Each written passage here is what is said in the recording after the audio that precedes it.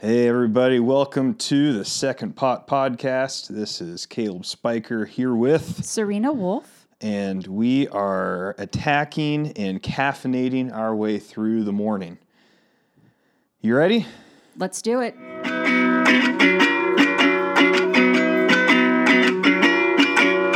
Feeling kinda sleepy, really in a lurch. It's reminiscent of all the times that I fell asleep in church. History and theology.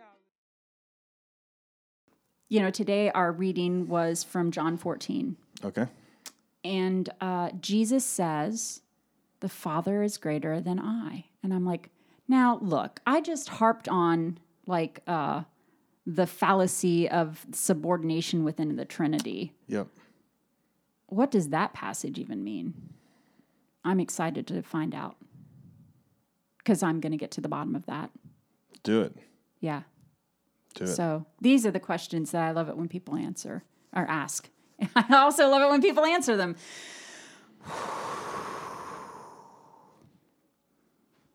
What are you going to do? Yeah. All right. So, Pastor Caleb, I keep an eye out on this little online site called Firebrand Magazine at firebrand.com, firebrandmag.com, right? Yeah, our friends at Spirit and Truth, their publication. Yeah. My mentor, the Reverend Dr. David Watson, is on the editing board, the editorial board. And I see that you had an article published. Went out. Did it go? It went out today, right? It did. Yeah. Now, I mean, not the day that this podcast is being released, but the day that we're recording it. Right. Yep. The day we are recording this, it is Tuesday, May 25th. Yep. Yeah. Let's see here. On the 13th, I was driving home and had the idea, so made myself a voice memo, talked through it. The next day, sent sort of an abstract to the editorial board, then wrote it up, edited it over this weekend, and bada bang, bada boom. Article published. Yep. Yeah. So why don't you share a little bit about that article? Yeah. It was a good one. So, for people like me who grew up in the 90s in evangelical, I mean, I grew up in an evangelical United Methodist church, but if you grew up in a Southern Baptist church or, a Missouri Synod Lutheran church or, Can I just say that I am thankful that there were evangelical United Methodist churches? I know there still are. I know there are, but yeah. We kind of had this shared experience that in a lot of ways was good, right? So we don't want to just tear it down and say that, we were led astray as children. But there's a feature to the sort of evangelicalism that was popular in the late 90s into early 2000s that really sort of embraced this political turn that we've seen come full circle in the last decade. There was this deep belief that we can make the world more Christian through the political process. And as a result, oftentimes we got deep into the weeds of sort of behavioral politics, and we turned Christianity into what I would call therapeutic moral Jesusism, where what Christianity does is its function is to make you a better member of the Republican Party, and make you a better adherer to conservative Christian moral standards. To shape you with a Christian worldview. Yes. Yeah. Yep. Yeah. So I mean, if you were like me, coming of age in the late 90s, early 2000s, you almost certainly, went to, worldview weekends, read Worldview Warriors, right? Like worldview was a big sort of thing. And by worldview, we meant this, or, what was meant wasn't, capital O Orthodox Christianity, right? But instead this sort of framework of a particular moral and political vision for a citizen of the United States. And for people who are listening, those of us that came of age before the late 90s, this started well before then, right? Like you can see this happening. You can actually see it sort of beginning in the 70s as evangelical churches pushed back against the sexual revolution. Yeah. And before that's, the civil rights movement. But then in the 80s, especially I think around like 84, you have this takeover, right? In, Baptist churches. There weren't a lot of non-denominationals then, I don't think. It was starting. Yeah. But I mean, non-denominationals Yeah, are the Baptists hadn't started calling themselves non-denominational. Right. So, I mean, just, to affirm those who are listening going, wait a minute, that wasn't just the late 90s. You are correct. It wasn't. Yeah. It started in the mid 80s, but progressively, brought us to a point where, in like 97, my Baptist pastor said, if you're voting Democrat, or you can't be a Christian and vote Democrat. Yeah. Yeah. Good times. So it's So basically, this is kind of the framework with that I grew up in. This sort of late 90s, turn of the millennia evangelicalism. And like the vast majority, it appears, of people my age, I found it to be not all that life-giving. Mm-hmm. So, we've essentially seen like three kind of paths for those of us. Well, I'll say four paths for those of us who grew up in this sort of era. You have those who are evangelical nuns, and by this I don't mean they were habits and they're Catholic now. I mean they are non-religious practitioners. Right. So they have left religion entirely. Organized religion. Left organized religion entirely, yes. Then you have another stream where you have like evangelical progressive Christians who have thrown out orthodoxy, like capital O orthodoxy, with the tossing away of the excesses of that sort of 90s evangelical vision. Mm-hmm. So it's still Christian in name, but they're, and I don't even want to say that all progressive Christians this is true for, but in general, progressive, like evangelical progressive Christianity doesn't put much of an emphasis, if any, in holding to any historic Christian beliefs. If you say I'm a progressive Christian, my immediate response in my head, and this may be unfair, is, oh, you don't believe in the bodily resurrection of Christ.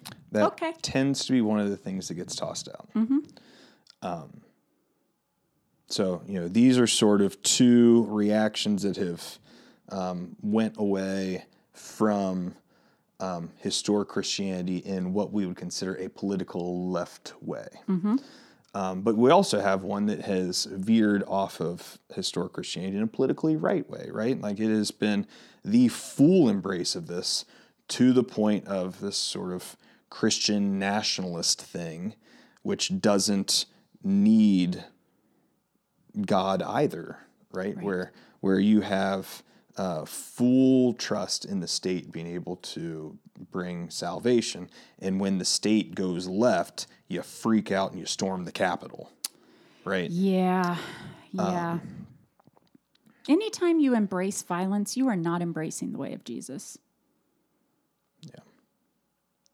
And, and I think there are some people who are my age and who just embrace it, right? Like what they grew up with has worked for them and they're happy with it. And, they are kind of still in that stream. Yeah. But for me, like, it didn't work, right? Like the getting worked up about how long ago the dinosaurs were here. Oh, my Lord. Getting worked up about, whether a politician is, conservative or progressive, right? Putting hope in the political process to bring about a more Christian nation, Yeah.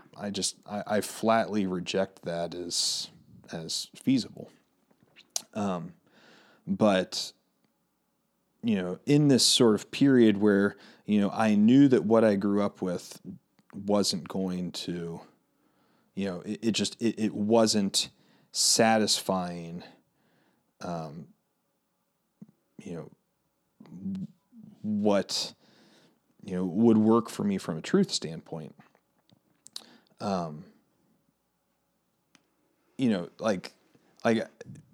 It would not have been hard for me to find myself in that.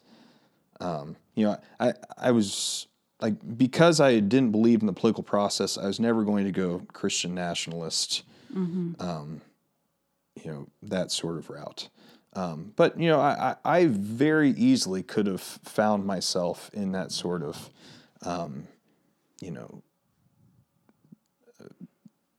I probably in the none category, honestly, right? Like I don't think I would have stopped in progressive Christianity, because it's like once you give away the centrality of Jesus,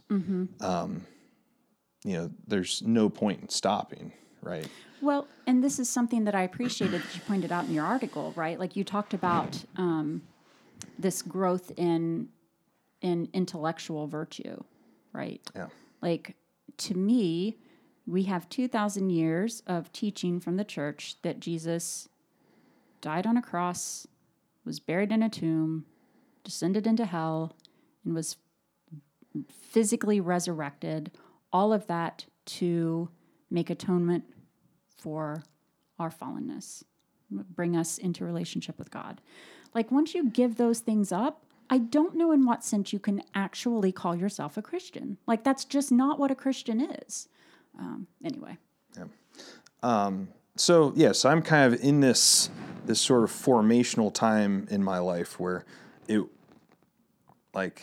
would have been easy just to jump on the pendulum as it swung into non-religious belief. But I was fortunate to have a couple things happen like in successional order. The first being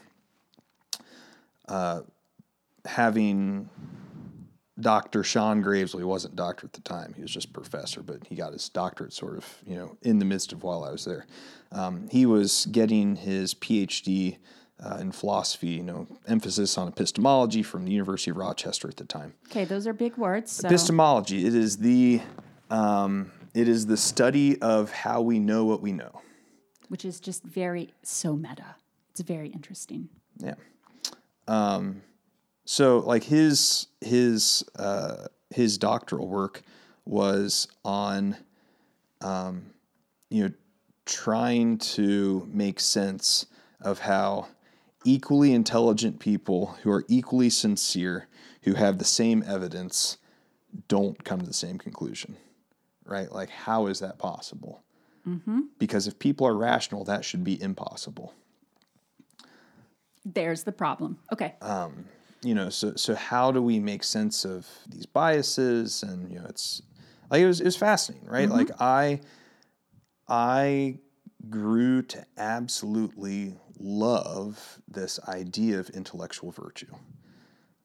That there are ways to think that are inherently more virtuous than others. Mm-hmm.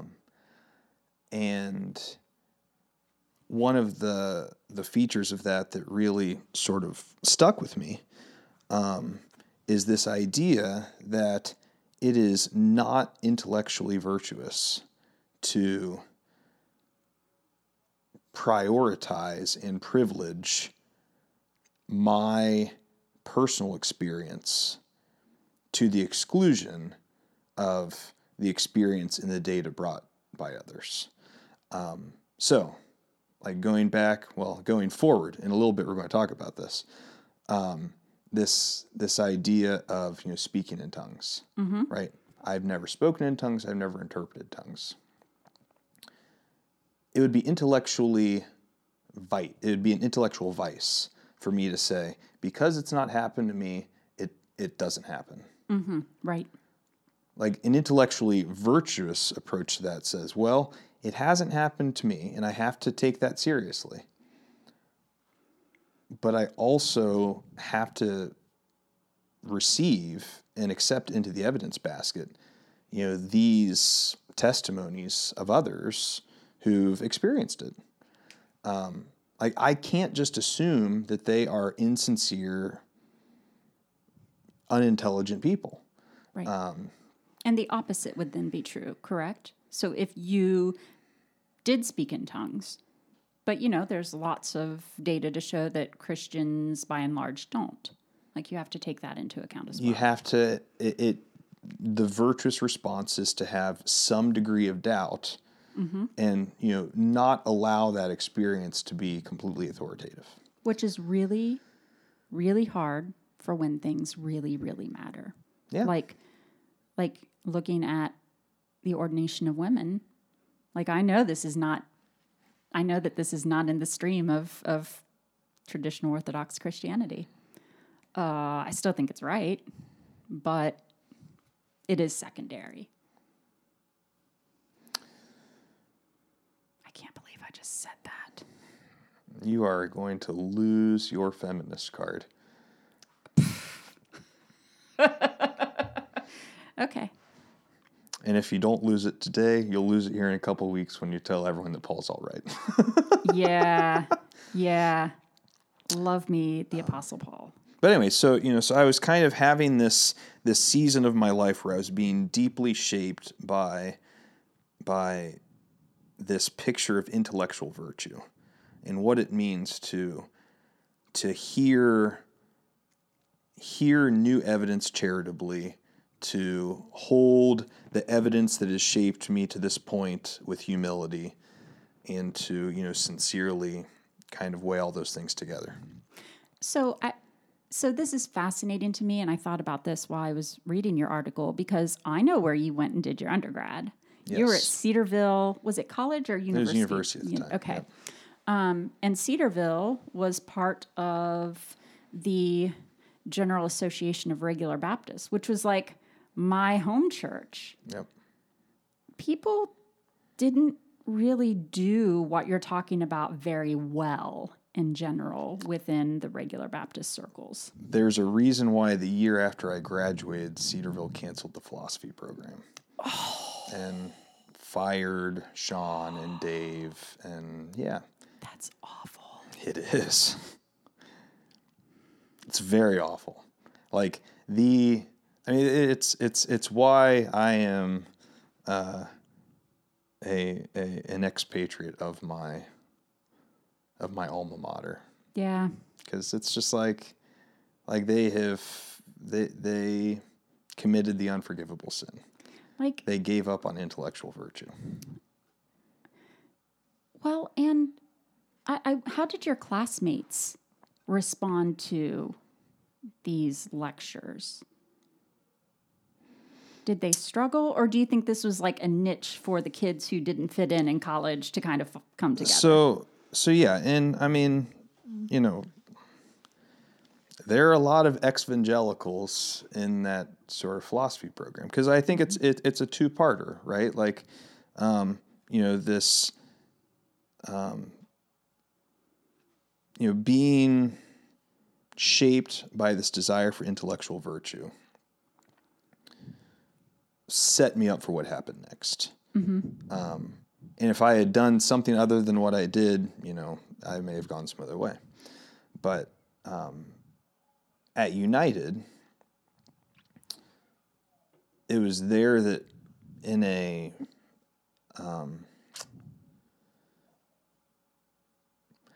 it was there that I really first sort of encountered the creeds in the great tradition, and was able to study church history, and discovered that what I thought was orthodoxy, this sort of worldview thing, is at best like lowercase o orthodoxy. Yeah. Right? It doesn't capture the fullness of what we mean when we talk about Orthodox Christian faith historically. Yeah. Man, like United's church history, like the history profs at United are just top notch. Now, you didn't have the same, well, you would have had. I had Scott Kisker. Kisker. Okay. Did you have anyone else? For the first history, like my first history section, man, that's terrible. I can't remember who it was. Clearly, today's energy drink is not doing it for you either. Well, I took them out of sequence, which is part of the problem. Okay. So I had Church History 2 before Church History 1. And it was Church History 1, which was much more shaping because it's like, it's like, wait. Mm-hmm. So this is what the church has always been about, right? Like it's like we've never been about this embrace of, you know, when we're being faithful, at least, we've never been about this embrace of these very culturally formed, sophisticated, you know, worldview pieces. The church throughout time and space has been in this faithfulness project of tearing the heart of the gospel back and bringing it to the forefront. And I mean, that does, like, this is what we see in the letters of the Apostle Paul, of St. Paul, right? Yep.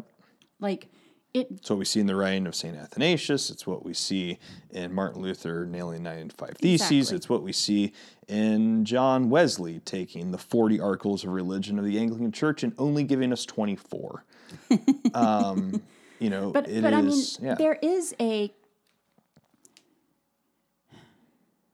there is some sense in which worldview is almost the correct word to use, right? Like for Paul, the gospel seeps into every part of your life, right? This is not limited to, and he's able to articulate it based upon the cultural understandings of people of his day, right? Like at Mars Hill, right? Mm-hmm. Where he's like, hey, you're very religious. I see your unknown God. Let me tell you who it is. Like, I love that. Now I can't remember where I was going. So, worldview, right? Mm-hmm. But I think that we are wrong to think that the Christian quote-unquote culture is going to be static across time and space, with the exception that, like, whatever idol is currently being lifted up by culture is not worshipped by Christians. Yeah. Well, and I think, you know, if we're going to embrace some of the work of those in, you know, parallel Christian traditions, the Jesuits and their process of casuistry is really helpful, right? Like to say, like, let's stop thinking in generalities and think more in specifics. So rather than when we have something saying, well, this is like this, obviously, and just going with it, instead, we can say, no, we have this essential tool bag to help us make sense of the world that we're in. We don't just have to say, well, this is like this thing which we dealt with yesterday. Mm-hmm. But no, this is a new thing in and of itself, that we have this toolkit that we have in the creeds, that we have in the great tradition, that we have in primitive Christianity, that we can use to make sense of everything that comes down the pike. I wonder if that's what has gotten Pope Francis into trouble sometimes. Because he's our first Jesuit pope, right? Is he Jesuit? I thought so. I don't know. I assumed he was Franciscan since he took the name Francis. Nope. I'm pretty sure he's Jesuit. Blah, blah, blah, blah, blah. But I could be wrong. I'm not a Catholic. Nor am I. I love my Catholic brothers and sisters. I love the Catholic Church, but I'm not one. Anyway, Sorry to derail. I was just, like, we aren't going to, like, in some sense, that's right? Like, how do we witness to the gospel in our current culture? Unfortunately. Yeah, because evangelicalism is a failure, right? Let's call a spade a spade. Like, evangelicalism is, if we're talking about Bebbington's quadrilateral, it's great, right? Like, you want to go through? Yeah. What So that is? Bebbington, years ago was asked to define evangelicalism, and it is commitment to mission, commitment to a high Christology focused on the cross, a commitment to the Scripture and a high view of the Scripture, and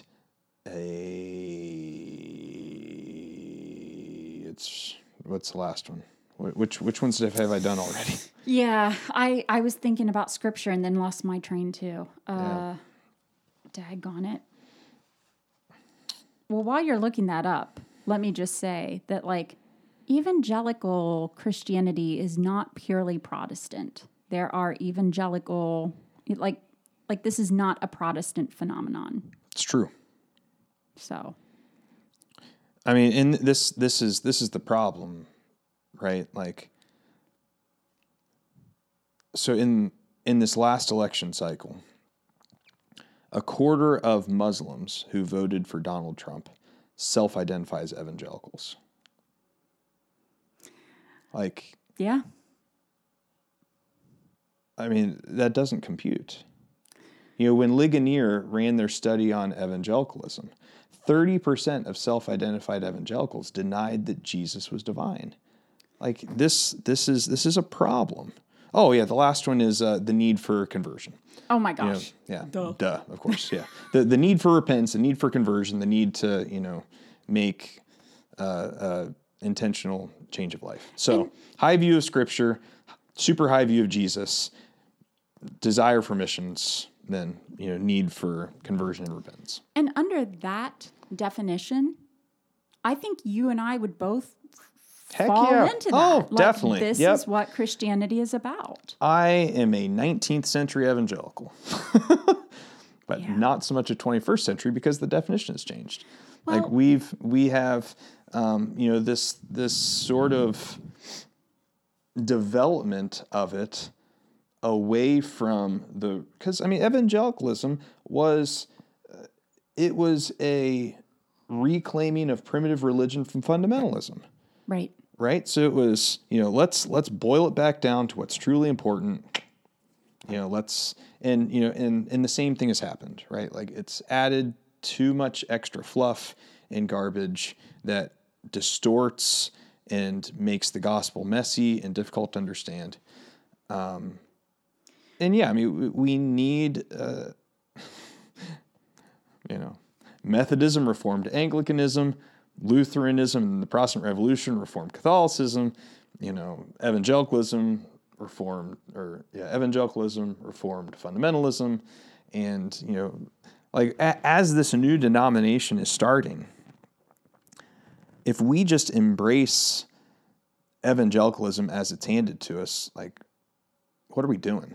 Mm-hmm. What are we doing if we don't take this opportunity to reform it and to get back to the heart of the gospel, to get back to redemption Jesus, and holiness, get back to holiness, get back to an empty tomb. Yeah. What are we doing? Yeah. What are we doing? Your message this past weekend was really good with that, right? Like, that was 2 days ago. I can't remember. Okay. I think it was this past weekend where you talked about, like, this is it. This is it, folks. This is what the gospel is. And this is who the gospel's for. Yeah. Oh, yeah. Well, think about it. So the day of Pentecost, right? Holy Spirit comes down. Disciples start speaking in all different tongues. They're heard by different people in their own language. Peter gets up to explain what's happening. And what are the first words out of his mouth? Jesus is Lord. Yeah. He is risen from the dead and he is Lord. You killed him, but death couldn't hold him. He came back. He is risen. He is Lord. This is the first word of the church. Yep. Go forward to 1 Corinthians, and Paul is saying, I leave to you of first importance that which was given to me. Jesus suffered, Jesus died, and he rose from the dead in accordance with the scriptures. He is risen from the dead. He is Lord. Like, if our gospel presentation doesn't revolve around the central claim of our faith, that Jesus is risen from the dead and he is Lord, what are we doing? What are we doing? Well, and I mean, evangelicalism was tied to the political powers that be, at least in the United States, and that has been its downfall, right? Like, the Jesus is Lord and Caesar is not, is what was meant in the early church, right?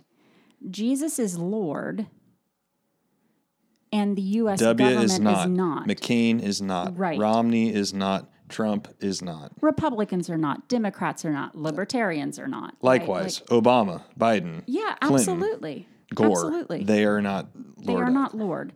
And you can't tie the gospel to a political movement in the partisan sense of the democratic structure, the democratic structure of the Republic of the United States of America. And herein lies the problem with progressive Christianity: is it has taken the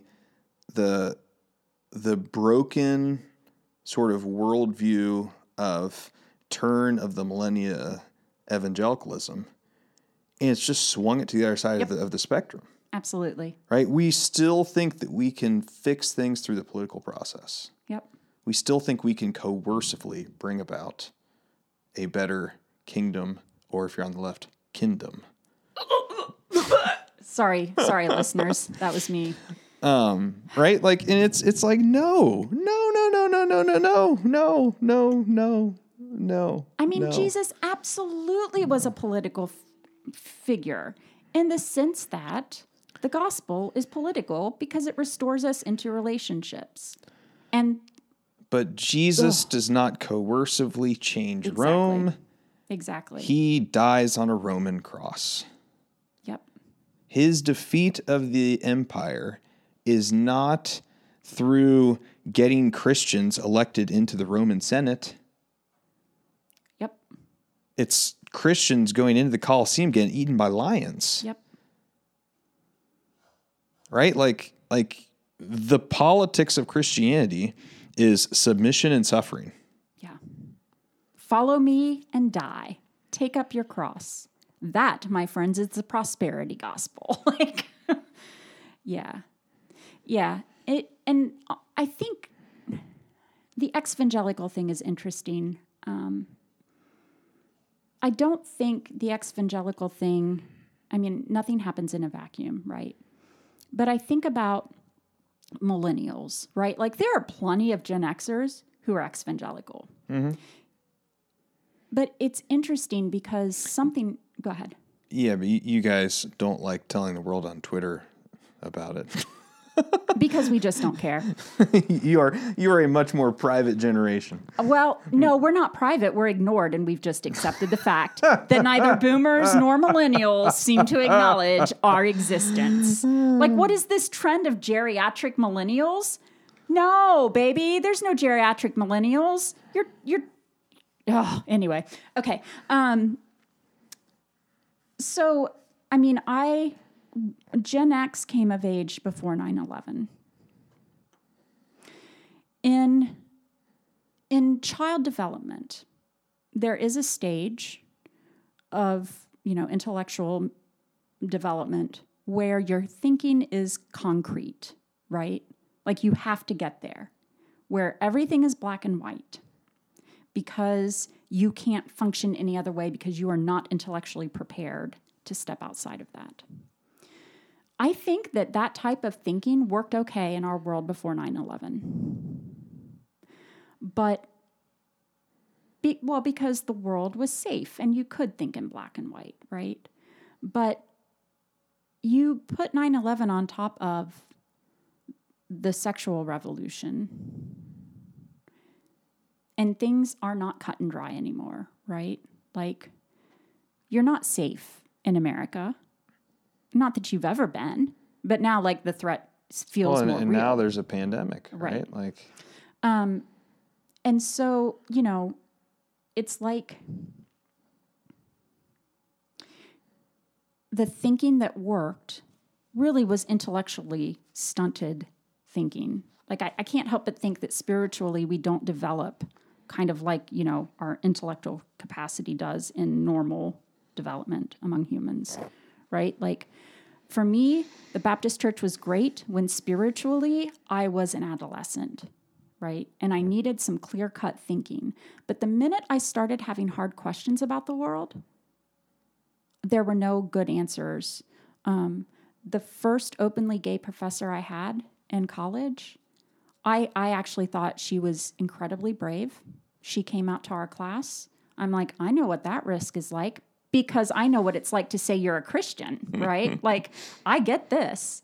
But there was no, like, I mentioned that to somebody in the church choir, and it was just like, that's awful. She shouldn't be a professor. Professors shouldn't be saying stuff like that in their class. Like, there was no acknowledgement that the world is not this black and white, and it's not, like, she is a lesbian and a good person. Go figure, right? Like, yeah. Now, Serena, here you go saying someone's a good person. Whatever happened to everyone's bad? Oh, you know what I mean. She's a sinner just like the rest of us. But like but she's kind, she's right? Like, kind. like there is yes. Compassion. Like, there are, like, people have the capacity to be virtuous. Yes, absolutely. Even if there are things about them that do not jive with, right? This, yes. that, or the other. You can be virtuous and still a sinner. Like, it's fine. I mean, I hope so. Yeah. Or we're doomed.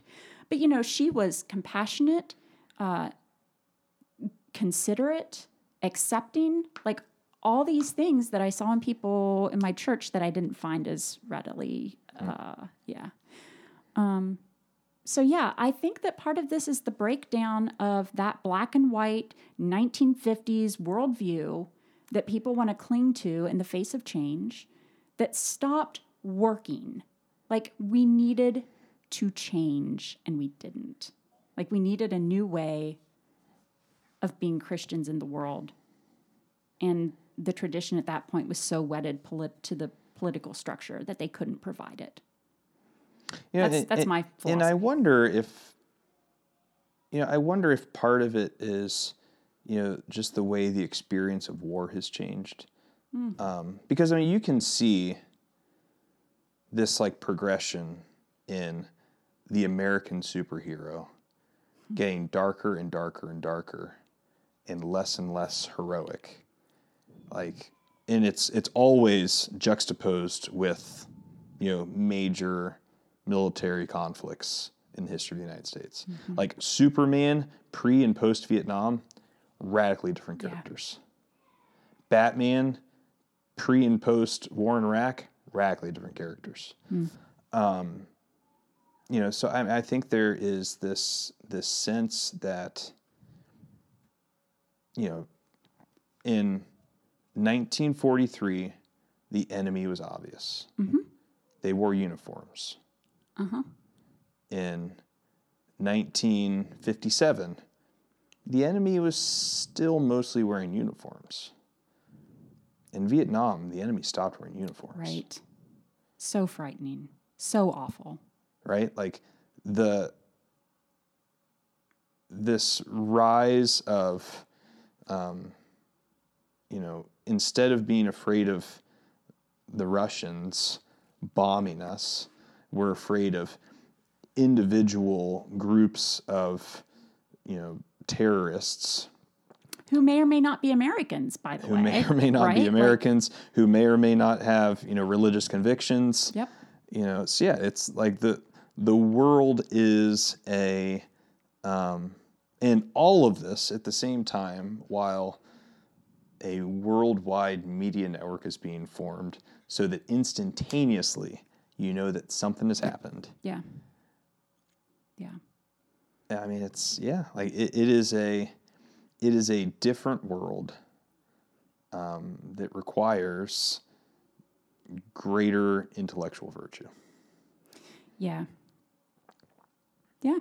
So, I mean, getting back to evangelicals, I get this, right? Millennials forget that Gen X existed. We saw this coming, right? This started before you came of age. I don't really like the generation game because I'd like to think because you would lose. No, I'm kidding. Because here I am stuck in the middle. Yeah. Yeah. But I also see that the generational game has been really damaging, right? You talk about Gen X, look at our name, right? What's that? Millennials sound hopeful. Yeah, so I don't want, but there is a sense that each generation faces its own challenge and has its own way of thinking. And unfortunately, with us living longer, I think is really all of it. With the way World War II played out, I think that people who maybe should have passed the torch to the next generation. Not that when you are an older adult, you don't have things to say, because you absolutely do. But you've got to start trusting the generation, the coming generation, to pick up and fight the good fight. And I don't think that trust was ever there. And I think we see that perpetuated in the church. Oh, definitely. Definitely. I mean, So it's no wonder look at the caucus groups in Methodism. Yeah. Right? It is people near retirement, and they're scrambling and finding people in their 30s. Yeah. Right? It makes me sad. I mean, we just... we are electing people who are 10 years past retirement age to be president right now. Let's wrap our head around that. But we're living longer, right? There is a dilemma here, right? The odds of me living to 90 are not bad. Why should I stop working at 65 if I'm going to live to 90? That doesn't make sense to me. 25 years of sitting around doing nothing productive for society? Right? But how do you stay involved and pass the torch, right? There's not been a good way to do that. Well, and I think also there is a little bit of there's fear from those who are older that all of the work that they've done and the strategies they've employed, the next generation won't embrace and keep it going. And, right? Because my sense is that, whereas the majority of baby boomers I know are pretty set politically and just continue to move towards the polls.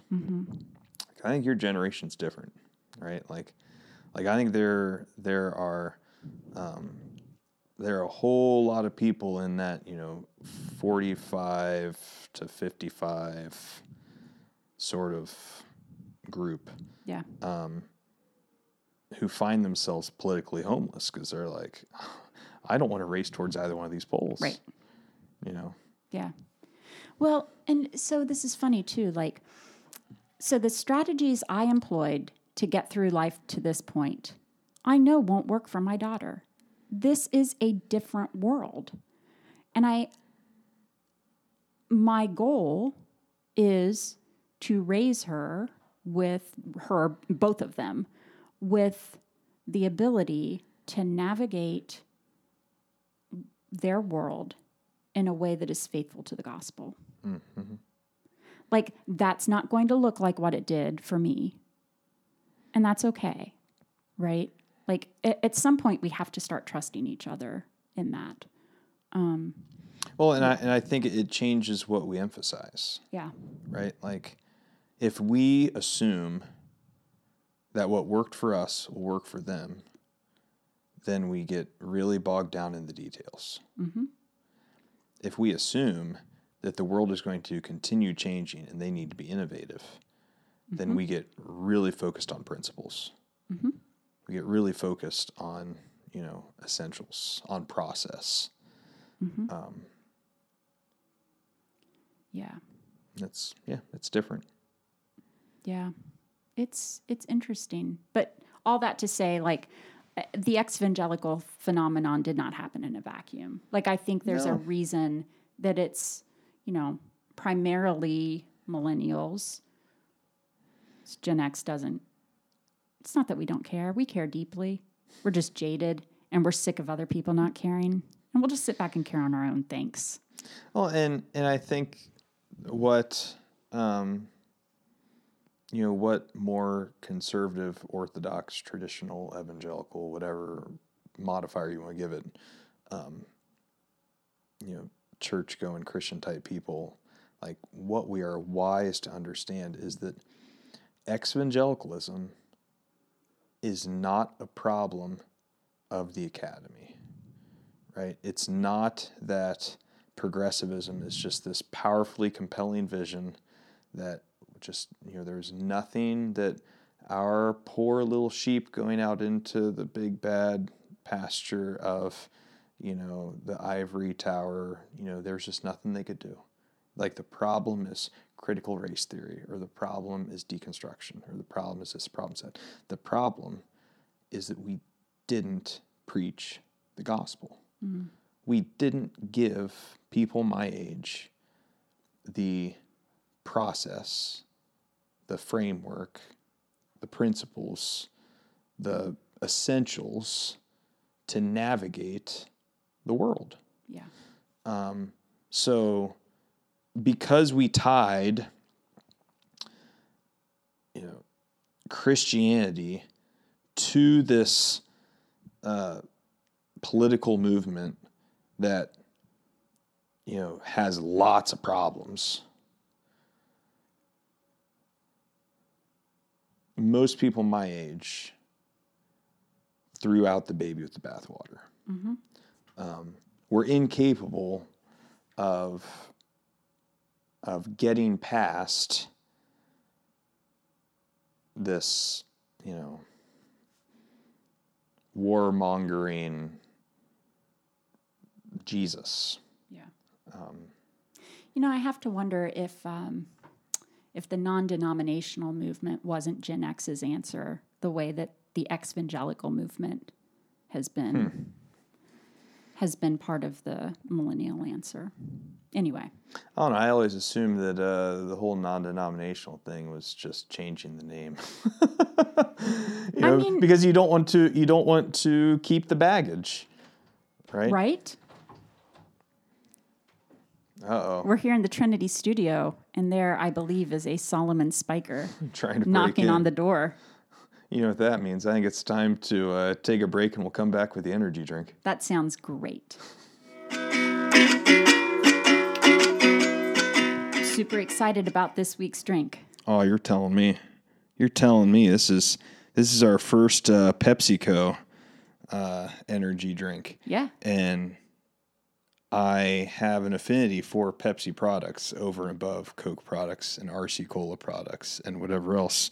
So yeah, the whole idea of having some Mountain Dew Rise energy this morning has me downright giddy. I saw this in the cooler and thought, there's a drink that Caleb will appreciate. So I'm not going to lie, like the likelihood of confirmation bias scoring this really high is really high. Yeah, that's okay. That's okay. I mean, you know, you're a loyal fan of the Mountain Dew. It's just so good. Yeah. So this is Orange So Breeze. They had like Berry Blast and Blueberry Pomegranate and all these energy drink flavors are really girly. Now, Yes. that may not be a PC thing to say anymore. I don't know.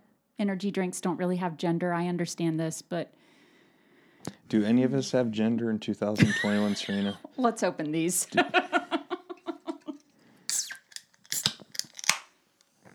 Ooh, smells so good. Oh, yeah.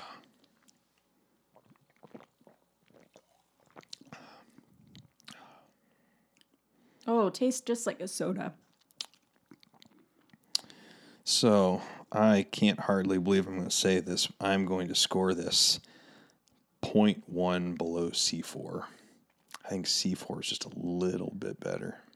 C4 was the dictator of the energy drink, wasn't it? No. No? That was the adrenaline shock. No. Yeah, that was Yeah. adrenaline shock grapefruit. Okay, That yep. was just like, I kill your taste buds. The taste buds that survive, they love me. Yeah. They love me. Yes. Wow. So slightly below C4 though, huh? I mean, like, the C4 was just a really good orange soda. Yeah. It really This was. is a slightly less good orange soda. It doesn't, like, if they just made it regular Mountain Dew with extra caffeine, it would win. But I mean, I think it's got some Mountain Dew edge to it. Like it's a little Mountain Dew-esque. it is good, though. Man. Actually, no. Second sip, I may change my, yeah. It's right. Gosh, this is good. It is good. This is really good. But it has more sugar. So we will still give C4 the edge because all of its sugar is fake. But This has a little real sugar. It has 3 grams of sugar. And do you know why it has that? Because it actually contains Little juice. juice. Real juice. Little grape juice. Yeah.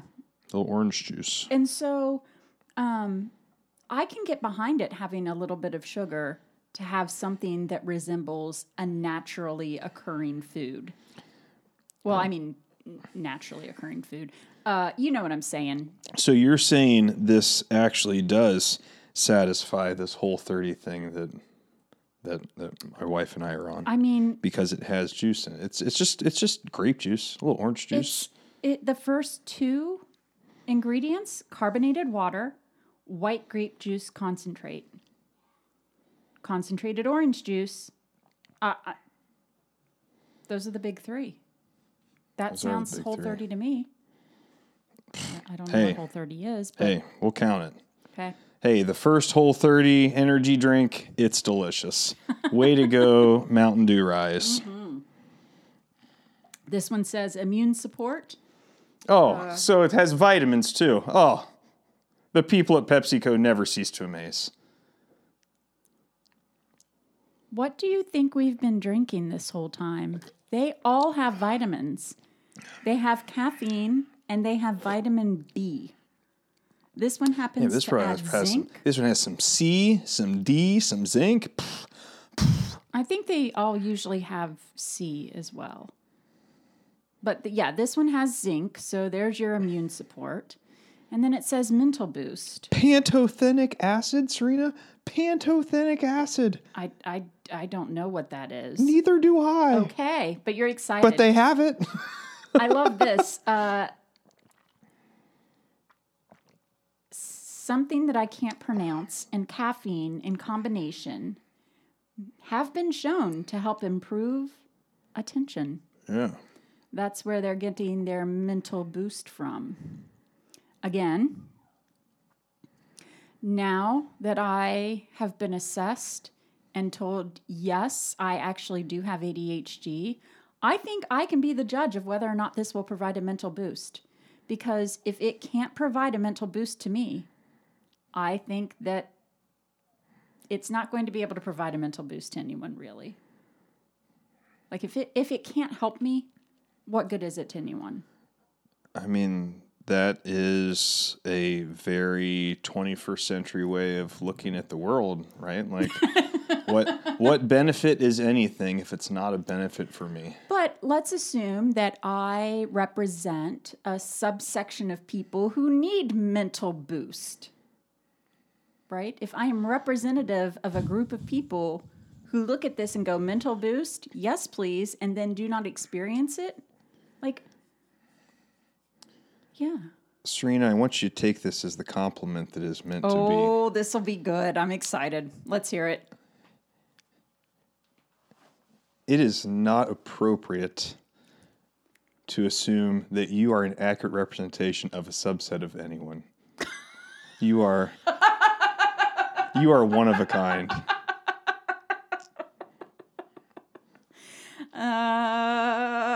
Okay.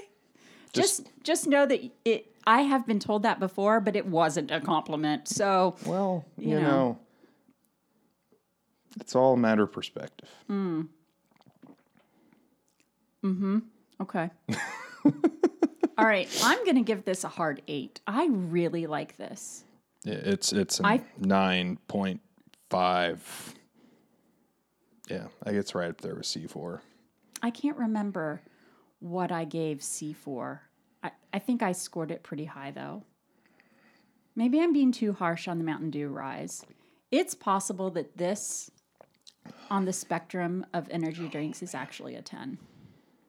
This is really good. The more I drink it, the more I like it.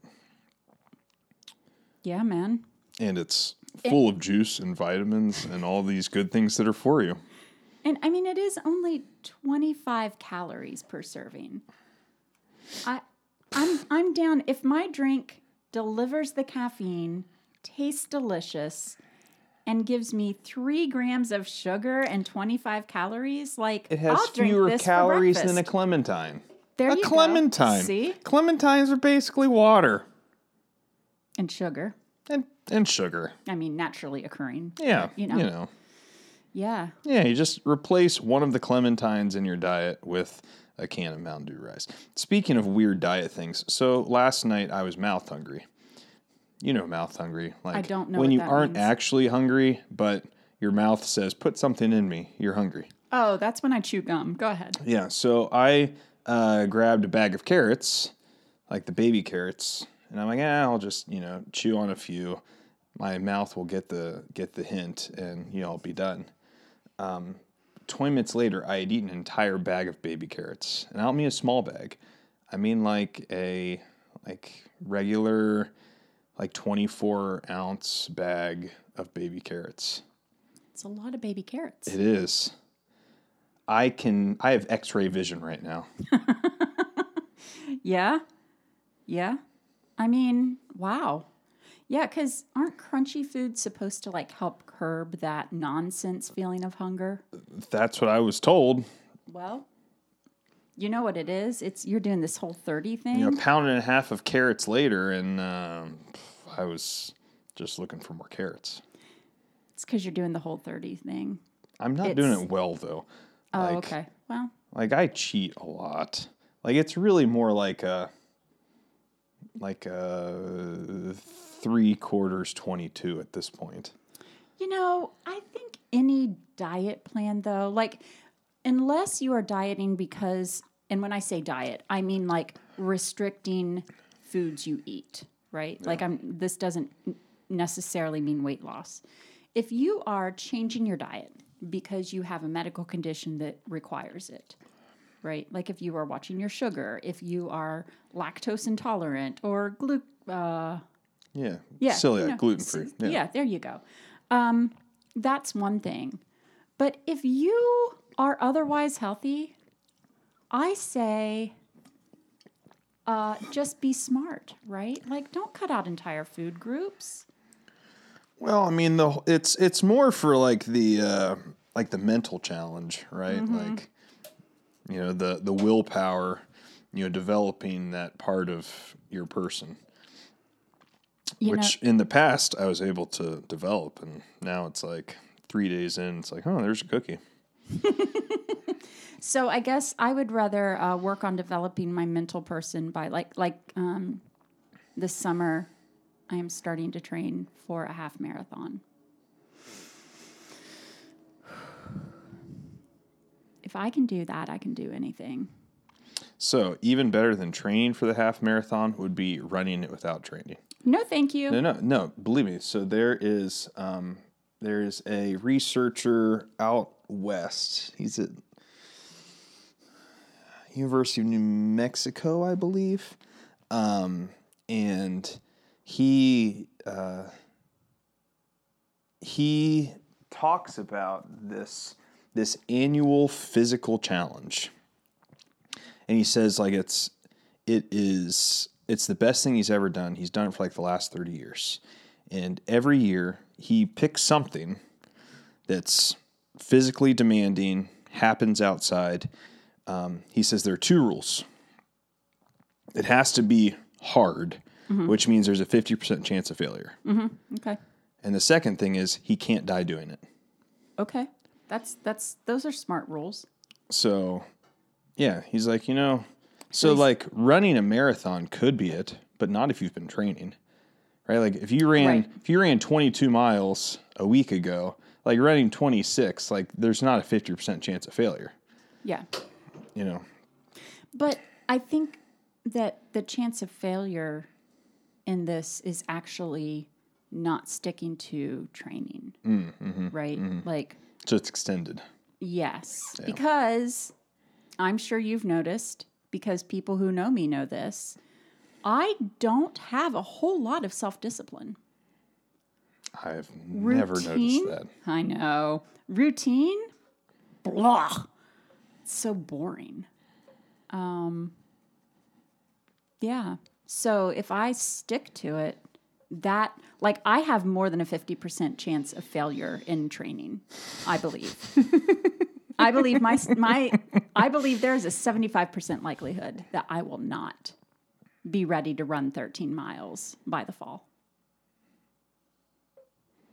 So I'm not sure what this has to do with energy drinks. No, we're just talking about personal betterment now, because this is the power of Mountain Dew Rise. It makes you a better person. Man. Mental boost, immune support. I tell you what, there have been multiple companies that we've drank their product and I've thought this is pretty good, but there has been none that I've wanted to sell out to more than PepsiCo and Mountain Dew Rise. Mountain Dew people, call my people. Here's the thing. Of all the companies, they are probably the least that are looking for people to sell out. I know. Isn't Unless that depressing? you're like, Unless I had, a Twitch account that like 100,000 people watched me play World of Warcraft.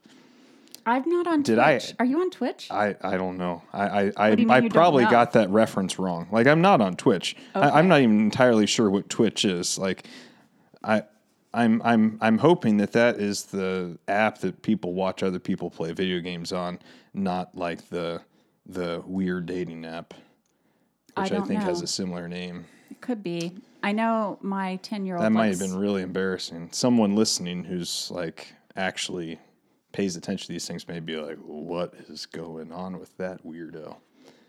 Yeah. If there are 100,000 people watching you on what you think they're watching you on, you got a problem. Listeners, I'm asking for a friend. Can anyone tell me what Twitch is? Okay. Anyway. Because I have a friend who needs to know. Okay. Yeah, I don't really need to know. I'll just keep using the reference incorrectly. Okay, that's awesome. Yeah. My 10-year-old watches gamers on YouTube. You know, so like when we were kids, right? Like you'd go over to your friend's house and occasionally you'd watch them play video games. And it's like, come on, let me play. This sucks. Mm-hmm. But it's like kids nowadays, like they will spend hours watching other people playing video games and just like enjoy it. And I don't understand it. But Lucy employs what she learns. So like she likes to watch people who play like Minecraft so that she can get some pointers, right? So I don't know. I don't know that it's entertainment only. I'm sure some of it is. So my kids watch videos of people playing Roller Coaster Tycoon and like blowing stuff up with roller coasters and trains and stuff. Well, I mean, which that's is just entertaining. Yes, that is. Wait until they actually start playing. Yeah. But yeah, since you probably don't have a Twitch account, I know you're not on TikTok. No, I refuse to give my data to the Chinese Communist Party. Yeah. Well, I mean, they'll anyway, get it some other way. They will. But they will. Yeah. There's a TikToker I like that Tyler and Maya turned me on to, and he does these videos, tips from the ER, and they're really funny. He's a nurse. And he was talking about the COVID vaccine and like, there is no microchip in there. If the government wants to track you, they'll use your phone data. I was like, yes, thank you. Our colleague Dan Metzger has a TikTok where he sings songs while he drives his girls into school and just embarrasses the living daylights out of them. That's amazing. What a great idea. Yeah. So he'll like take a popular song and he'll rewrite the lyrics in a way that, you know, embarrasses the girls in the back seat, and he'll sing it loud with his phone like this. And the people listening can't see me dancing and holding my They can't. fake That's phone really up. too bad. But it's yeah. I'll have to check that out. I can't do anything like that because I can't embarrass my daughters, because when I start doing stupid things like singing and dancing, they just do it with me. Whether we're in public or in private, it doesn't work. They've get discovered embarrassed. how to neutralize. Yes. Yeah. All right. So, Pastor Serena, one of the questions this week in our mailbag was put in the offering plate. It was not a email, and it was an offering plate question. It was actually the offering plate question that I made reference to during the sermon. I'm like, I'm not going to share this with you guys because you may think that you could ask hard questions this hard too. And the question was, why do we no longer speak in tongues like they did in the book of Acts? I love that question. So first off, you know what I love most about that is that somebody is beginning to get the drift that maybe the things that happen in Acts should be normal for the church today. Mm-hmm. Which I would say, yes. I am not a cessationist. Me neither. I know cessationists who still pray for God to heal people, which doesn't make sense to me. So, Serena, you may want to explain what a cessationist is. Yes, sorry. A cessationist is someone who believes that signs and wonders were given to the apostles so that the church could be established. But since the death of the final apostle, which I don't know which apostle died last, signs and wonders are no longer necessary. Traditionally, we believe it's St. John. Thank you. I could be incorrect about that. Well, thank you. You are more correct than the nonsense answer I would probably give.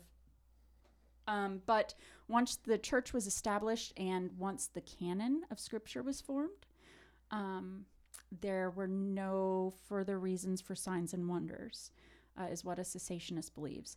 That is highly problematic to me because not all people have access to a Bible in their native tongue. And even people who do have access to a Bible may not be able to read. So Yeah, I totally don't buy that God has stopped performing signs and wonders. Okay, so tongues.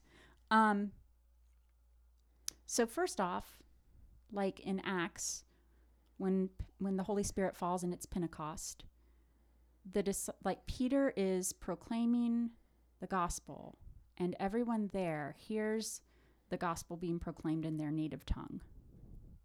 So I don't know what happened, but like in my head, it could be a couple of things, right? Like it could be that God, the Holy Spirit, supernaturally empowered the disciples to preach in a language that they did not know. Like if I just started preaching in Russian, right? Yeah. It could be that the disciples were speaking their native language, but through the power of the Holy Spirit, the people around them just understood what they were saying as if they were speaking in that person's native tongue. Or it could be that they were speaking some type of gibberish that was then supernaturally translated, right? I think I mean, and this is completely off the rails, and I'm sorry for getting us off topic this quickly, but no, you're not. Like, different languages don't have the same rules of grammar. Mm-hmm. Like that's what you know. So I could sort of fake like kindergarten Spanish, but I can't speak Spanish like an adult person. Either like Spanish that's spoken in Spain or Spanish that's spoken in Latin America, which are they're not different, the same. Different Spanishes, right? Like I can sort of fake like kindergarten Spanish, but from the sounds of it, like, yeah, that's not what was happening. Yeah, this is like, oh, these are people who are legitimately speaking my language in a way that is articulate and understandable. But aren't these backwards fishermen from Galilee? Exactly. Like, what is going on here? So. Exactly. So here's my opinion on this. I think that people do speak in tongues today. First off, like, I think some of this happens because people are now learning different languages, right? Like, that is a form of speaking in tongues. And it could be that God has gifted you in the ability to pick up a language quickly. So by the time I was done with high school, 4 years of Spanish, I did not have to take any more Spanish at any college I went to. That was like a natural ability that I didn't give myself, right? Like that's just how I was wired. And then when I went to Cuba, like for some ridiculous reason, a lot of the Spanish that I learned to speak, even though I hadn't studied much of any since, I suddenly remembered, right? So I was able to communicate on a very like toddler level, but enough that people somewhat understood me. Okay, so there's that. So do you know how I got through high school Spanish class? Oh, no, I don't. Connie Kern, absolute saint. I had her for Spanish 3. And we were getting to the point where like it was getting hard. And she would give me partial credit for writing the English word with an O on the end. And if it wasn't for her giving me partial credit for the English word with an O on the end, there is no way I passed Spanish 3 in high school. Could you explain why you would put an O or maybe sometimes hopefully an A on the end? Because a lot of English words are Latin derivatives. And I had a 50% chance of if I just used the word that I used in English with either an O or an A on the end, that it would be right. And if it wasn't right, she was kind. So if I were your teacher, I would be like, no points given. If you had said, because I understand that in the Spanish language, as with other languages, nouns are given quote unquote gender, which really just means that a masculine noun typically ends in O and a feminine noun typically ends in A. And then you have to use the correct article. And so if I make an English word like lunch into luncho, and put L in front of it, I'm at least acknowledging that that's a different language. I'd give you maybe half a point for that. But based upon your answer, I'd give you 0 points. Okay. Well, like I said, Connie Kern's a saint. Yeah. So Connie Strebe now. She's married now, but when I had her, she was... I had a lovely woman for 4 years with Spanish in high school. Incredibly blessed, especially given that I'm from a podunk town in Southeast Ohio. My Spanish teacher, I have trouble with English. Spanish, no problem. My Spanish teacher was like legit bilingual, Senora Reckenbach, and she was an adjunct professor at OU. So when I was in high school and I took an OU class my junior year, we were reading La Dama de la Alba, I think is the name of the book. I don't remember anything else about it, but I'm sitting in the hallway outside my communications class and I'm reading this book, waiting for class to, open up and begin. And another student comes up to me and says, "Oh, are you in Spanish? Blah, blah, blah, blah." I'm like, "No." "Oh, do you just speak Spanish?" I'm like, "No, I'm reading this for my high school class." And they walked away and didn't speak to me the rest of the quarter. Anyway, she was... You outed yourself as a weirdo. Yeah, I did. Yeah. But she was a superior teacher. Got to be one of the best. Anyway. Okay. Okay, so back to tongues. So yes. there's the innate ability that God gives some people to just pick up on languages easily. There is also, I have witnessed, it's an interesting phenomenon. So tongue glossolalia now. Yeah, I am. You want to explain what that is to our listeners? Yeah, glossolalia, as best as I understand it, is a divine language that some are gifted to speak and others are gifted to understand. And as far as I know, I have neither of those gifts. Yeah.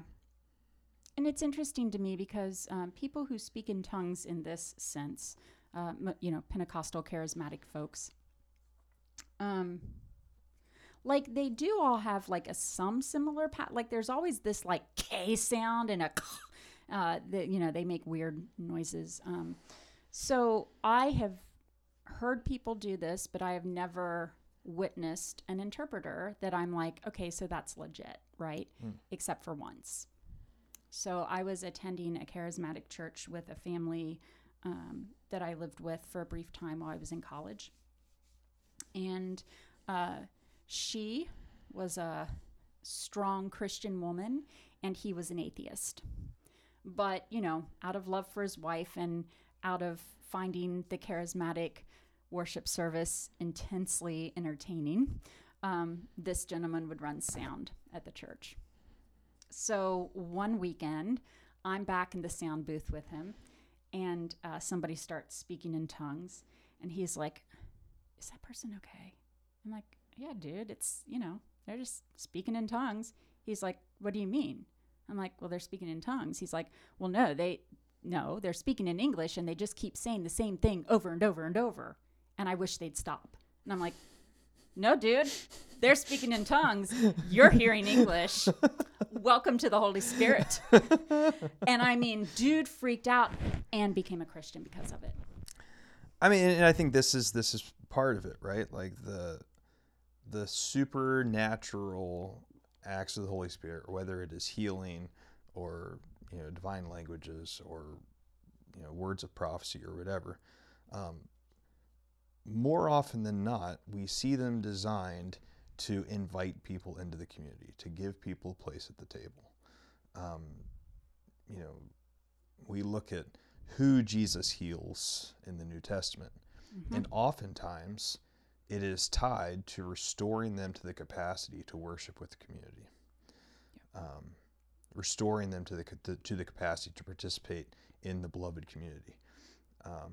So yeah, it does not surprise me that is where you saw it, right? Yeah. Where it is, the Holy Spirit making an intentional move to invite someone who's outside, inside, Yep. to experience transformation and Yep. experience community. Yeah. Yeah. And it was funny because he was always like, hey, if God gives me a sign that he's real, I'll believe. Hold my beer. Right. I love that. Like, I love that God has a sense of humor. Like that was so funny to me. Messed him up, but so anyway, I believe that speaking in tongues does still happen. I don't think we can know for certain exactly what is meant by the spoken tongues in Scripture. I don't know if it's what the charismatic people do. Like, I don't know if that's the scriptural thing. I know Paul mentions, speaking in the tongues of angels. I don't know what that means. No. But yeah, I think they do. We at Trinity are not highly charismatic. I have raised my hands in a couple of hymns a few times. I don't know what people think of that, but I sit in the front row, so I don't know if people looked at me weird. We clap sometimes, which is good. And I've heard an occasional amen, which is great. Yeah, and I mean, I think like a lot of churches, we have people, across the spectrum. Yeah. We have some people who are rather charismatic and some people who are cessationist, right? Like we are. Yeah. We have diversity there, We which have- I don't think is a bad thing. No, we have a couple of saints that I would say, like, pretty into Christian mysticism. Mm-hmm. It's fine. It's fine. It's not always my cup of tea. But, So, yeah, what a great question. But I think the bigger thing is that the experiences we see the church having in Acts should show us what we should consider normative and formational in Christian life, which is frightening. Or either if it is happening, I mean, that weirds me out a little when it does, right? But it also weirds me out if it isn't happening. So, yeah. Great question. It is.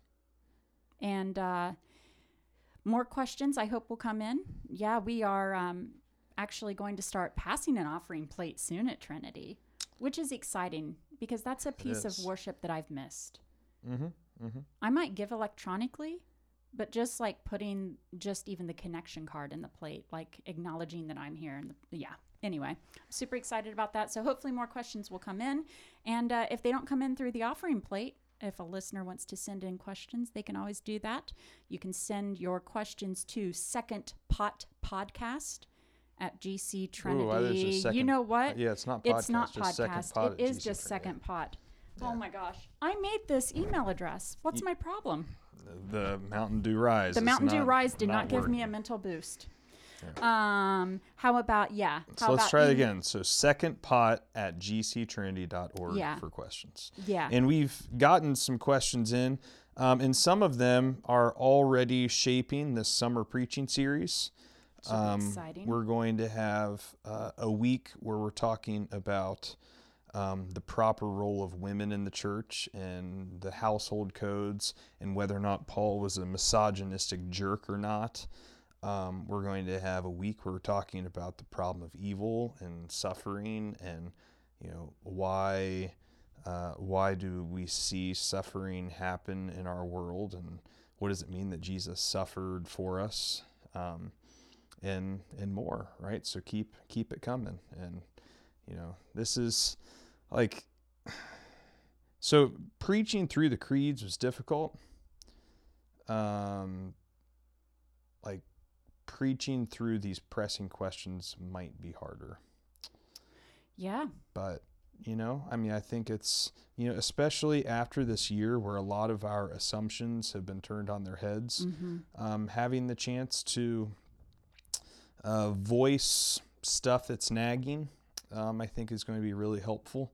And, we'll have these, these Sunday learning times together and contemplation times. We'll have the Tuesday night Bible study where we'll have a chance to dig even deeper. We'll still have the podcast doing its thing. So Yeah, I mean, and I think part of growing in maturity is not just finding answers to questions, but learning how to ask better questions. Absolutely. So yeah, this is going to be a fun season, I think. I can't wait. I'm really looking forward to that first Sunday in June and our cookout together. Yeah. We're going to eat food together. It's going to be wild. We're going to hug each other. Yep. I mean, if you're vaccinated, like if you're not vaccinated or if you're immunocompromised and you are not comfortable hugging, please don't hug. Or if you just don't like hugs. It's right? true. Like no one is forced to hug anyone. Which is except great. me. I probably have to hug people because that's just kind of expected. But Yeah. everyone else, if you don't want to hug people, don't. Yeah. You And know, I for don't a mind long hugging, time, so I was anti-hug. My dear friend Paul will tell you when his father died, I did not hug him. Now, I didn't even think of it because I didn't like hugs. Then I went to Cuba, and people hugged me everywhere I turned. So when I got back to America after 10 days in Cuba, I'm like, why aren't you hugging me? Aren't you happy to see me? Anyway, so I'm actually excited that we can hug each other again. Yeah. All right. Well, this has been a great time together. Friends, we pray that you stay in love with Jesus, stay caffeinated, and we will see you next time. Put a second pot on.